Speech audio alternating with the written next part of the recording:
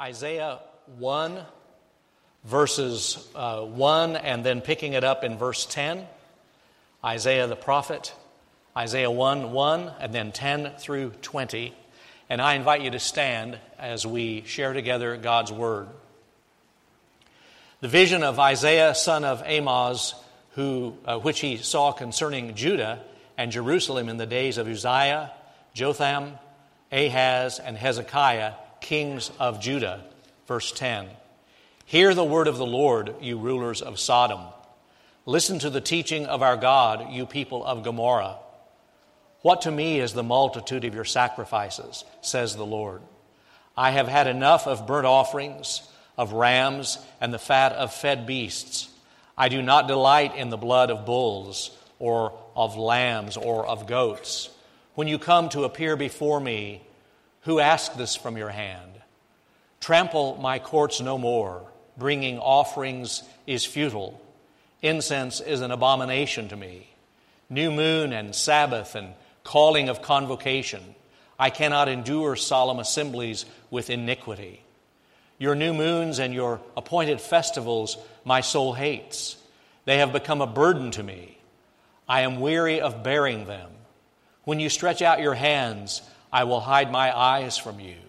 Even though you may make many prayers, I will not listen. Your hands are full of blood.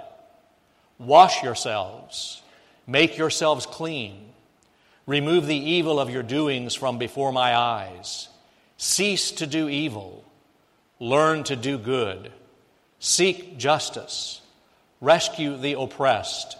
Defend the orphan. Plead for the widow. Come now, let us argue it out, says the Lord. Though your sins are like scarlet, they shall be like snow. Though they are red like crimson, they shall become like wool. If you are willing and obedient, you shall eat the good of the land. But if you refuse and rebel, you will be devoured by the sword. For the mouth of the Lord has spoken. The word of God for the people of God. Thanks be to God. You may be seated. Kids, come in and wash your hands. It's supper time. How many of us have ever heard that? Whether we were outside playing or outside working, Mom would holler out the window, kids, come in and wash your hands. It's supper time. And by the way, in North Missouri, in that day it was supper, not dinner. And we knew exactly what she meant. And we were usually too busy playing and didn't want to take time to wash our hands, but that was the requirement. Isaiah the prophet is making a similar call to the people of God to come wash their hands. And there are a couple of things about this text, if you read and listen carefully to the context, that were probably surprising to the people of Isaiah's day, and a couple of things that are probably surprising to us that we don't even realize. Here's the first surprise. Our first surprise is that these words about washing our hands are for us, not for all those other people. You know how the people of Israel always thought that when God was going to judge, He was going to judge all those heathen out there, right? But the judgment was for God's people. And we sometimes think, what God needs to do is set right all those people out there, when in reality, the Word of God is about those of us in here. The people in Isaiah's day and the people in our day had fallen into a practice of playing church. They would come to the temple, and they thought that was sort of a king's X. That was sort of a safety zone where they could not ever experience bad circumstances. It was a game for them, although they didn't realize it was a game. The way we play it, that, if I take communion every time it's offered, then I can go out and live like I want to. All I have to do is join church, and that's my fire insurance. I don't have to follow Christ. Or I went forward in a revival, and that's my relationship with God, and I don't need to do anything else. We have all kinds of ways that we play that game. That version of tag that you play as a child where, not it, and when the person tags you, then you're it. But if you get to the safe place, and you're touching the safe place, and they touch you, it doesn't count. The tag doesn't count. And we play those games. It's almost like a superstition. It's almost like an incantation of magic that the people of God were playing that we sometimes play. So the first surprise was that these words are not for people way out there. These words are for us to examine the games we play. And then the second surprise is that Isaiah's reference to sin is not just about the private, personal sins of our individual lives, but his reference to sin is to corporate sin, communal sin, societal sin, systemic sin. Now, we like to privatize religion in our evangelical Baptist tradition. You know, the guy bragged, I don't smoke and I don't chew and I don't go with girls who do. And it was that notion of personal piety that I don't do those nasty things that other people do, therefore I'm okay with God. And personal piety is good. Personal religion, personal faith is good, but it's not enough. The prophet Isaiah spoke immortal words that have been put to music so many times. Verse 18, come now, let us argue it out, says the Lord. Though our sins are like scarlet, they shall be like snow. Though they are red like crimson, they shall be like wool. But what we forget is the verse that comes just before that. When he is talking about the promise and the need of washing our hands, in verse 17 he says, learn to do good, seek justice, rescue the oppressed. And by the way, the Hebrew word for rescue is not soothe the oppressed or comfort the oppressed. It is to leverage out the oppressed. It is to deal with the causes, not the symptoms of the oppression. And then he says, you are to defend the orphan, plead for the widow. It's the people of God, us, the church, who must speak for people in society who have no voice. And Isaiah says, because you've not done that, in verse 15 he says, your hands are full of blood.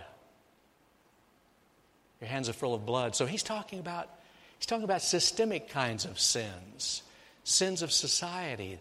We need to wash our hands not only of individual sins, but of corporate sins. Here's what I've noticed, that people who want to keep their religion private are often the ones who want to keep their religion private so that they can keep it separated from real life. And by keeping their religion private and separated from real life, they keep it impotent to make any difference in their daily experience. And what Isaiah is saying is that it can never be impotent. It can never be disconnected from real life. What we do in here can never be disconnected from Monday through Saturday. It's all part of the same calling of God. The Christian author Marva Dawn asked a very pointed question one time. She said, what does it mean when we meet in our expensive buildings to share the Lord's meal while so many around the building don't have enough food to eat all week long? You see the connection? And we could take that further and say, what does it mean that we meet in an expensive, comfortable building in our Sunday holy huddle while so many around us don't know about Jesus Christ and His forgiveness and God's love? See, something has to happen to where we get that connection. One of the beauties of the Lord's Supper is that it keeps us grounded in reality. The problem with the people in Isaiah's day is that what they were doing wasn't real. It was just sort of up here in the clouds. But the bread and the cup keep us grounded in reality. Jesus was really here. He really lived. He really died on the cross for our sins. And our sins are really costly to God's heart. It cost Him His Son. All these things really happen and really matter. You know, I think in our attempt in our early Baptist history to keep the Lord's Supper from seeming too magical, from keeping it from looking as if it's just an incantation that we go through and then go out and live like we want. In our effort to keep it from being too much of a ritual, we have almost made it not important enough. There's a mystery to this communion meal. And to share the cup and the bread with one another in the presence of God is to enter into the mystery of God and to experience some deep things about the connections of what we do here and how we live. Years ago, I've shared this story with some of you, but I was pastoring in a different place, and we had decided as a leadership of the church that we would do a Sunday night communion service, and we would do a service of silence, that sometimes words get in the way. And so we had the song service, and before communion, I read the words of institution from the Gospels. I explained what we were going to do. I explained the significance of the Lord's Supper, Jesus' death for us on the cross for our sins, God's great love poured out for us. And then I said, we're going to observe the two elements in silence. And in total silence, the bread plate was passed. The cup trays were passed. It was a very moving, very, very poignant service. And after the service, a physician in the church came up to me and said, "This has helped me so much. God spoke to me tonight. I've been facing some career choices in my medical practice." And he said, "I just couldn't get clarity." And he said, "Sorry, Pastor, it wasn't your words. It was the silence. It was the communion experience. It was the mystery of being in Christ's presence at this meal." And he said, "I got clarity for seeing my life as a mission, for seeing my life as a blessing to others instead of just what I've been doing routinely."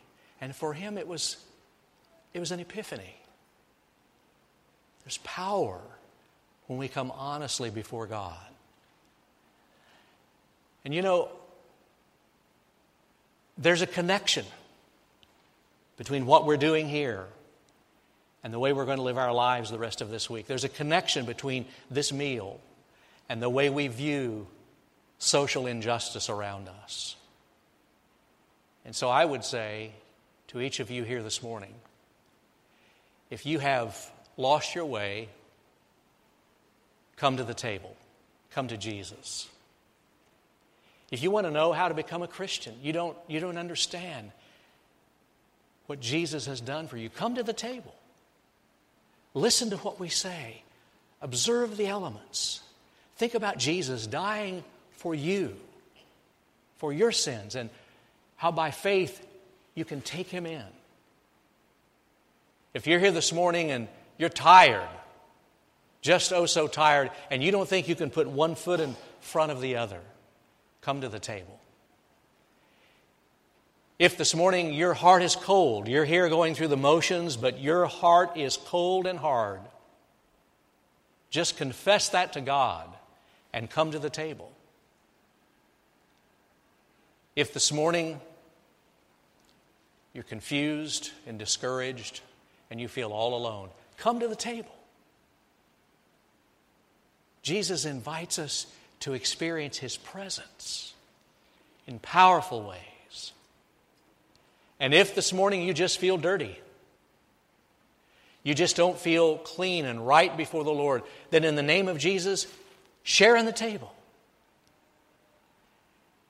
And listen to these immortal words. Come now, let us argue it out. Though your sins are like scarlet, they shall be like snow. Even though they are red like crimson, they shall be white as snow.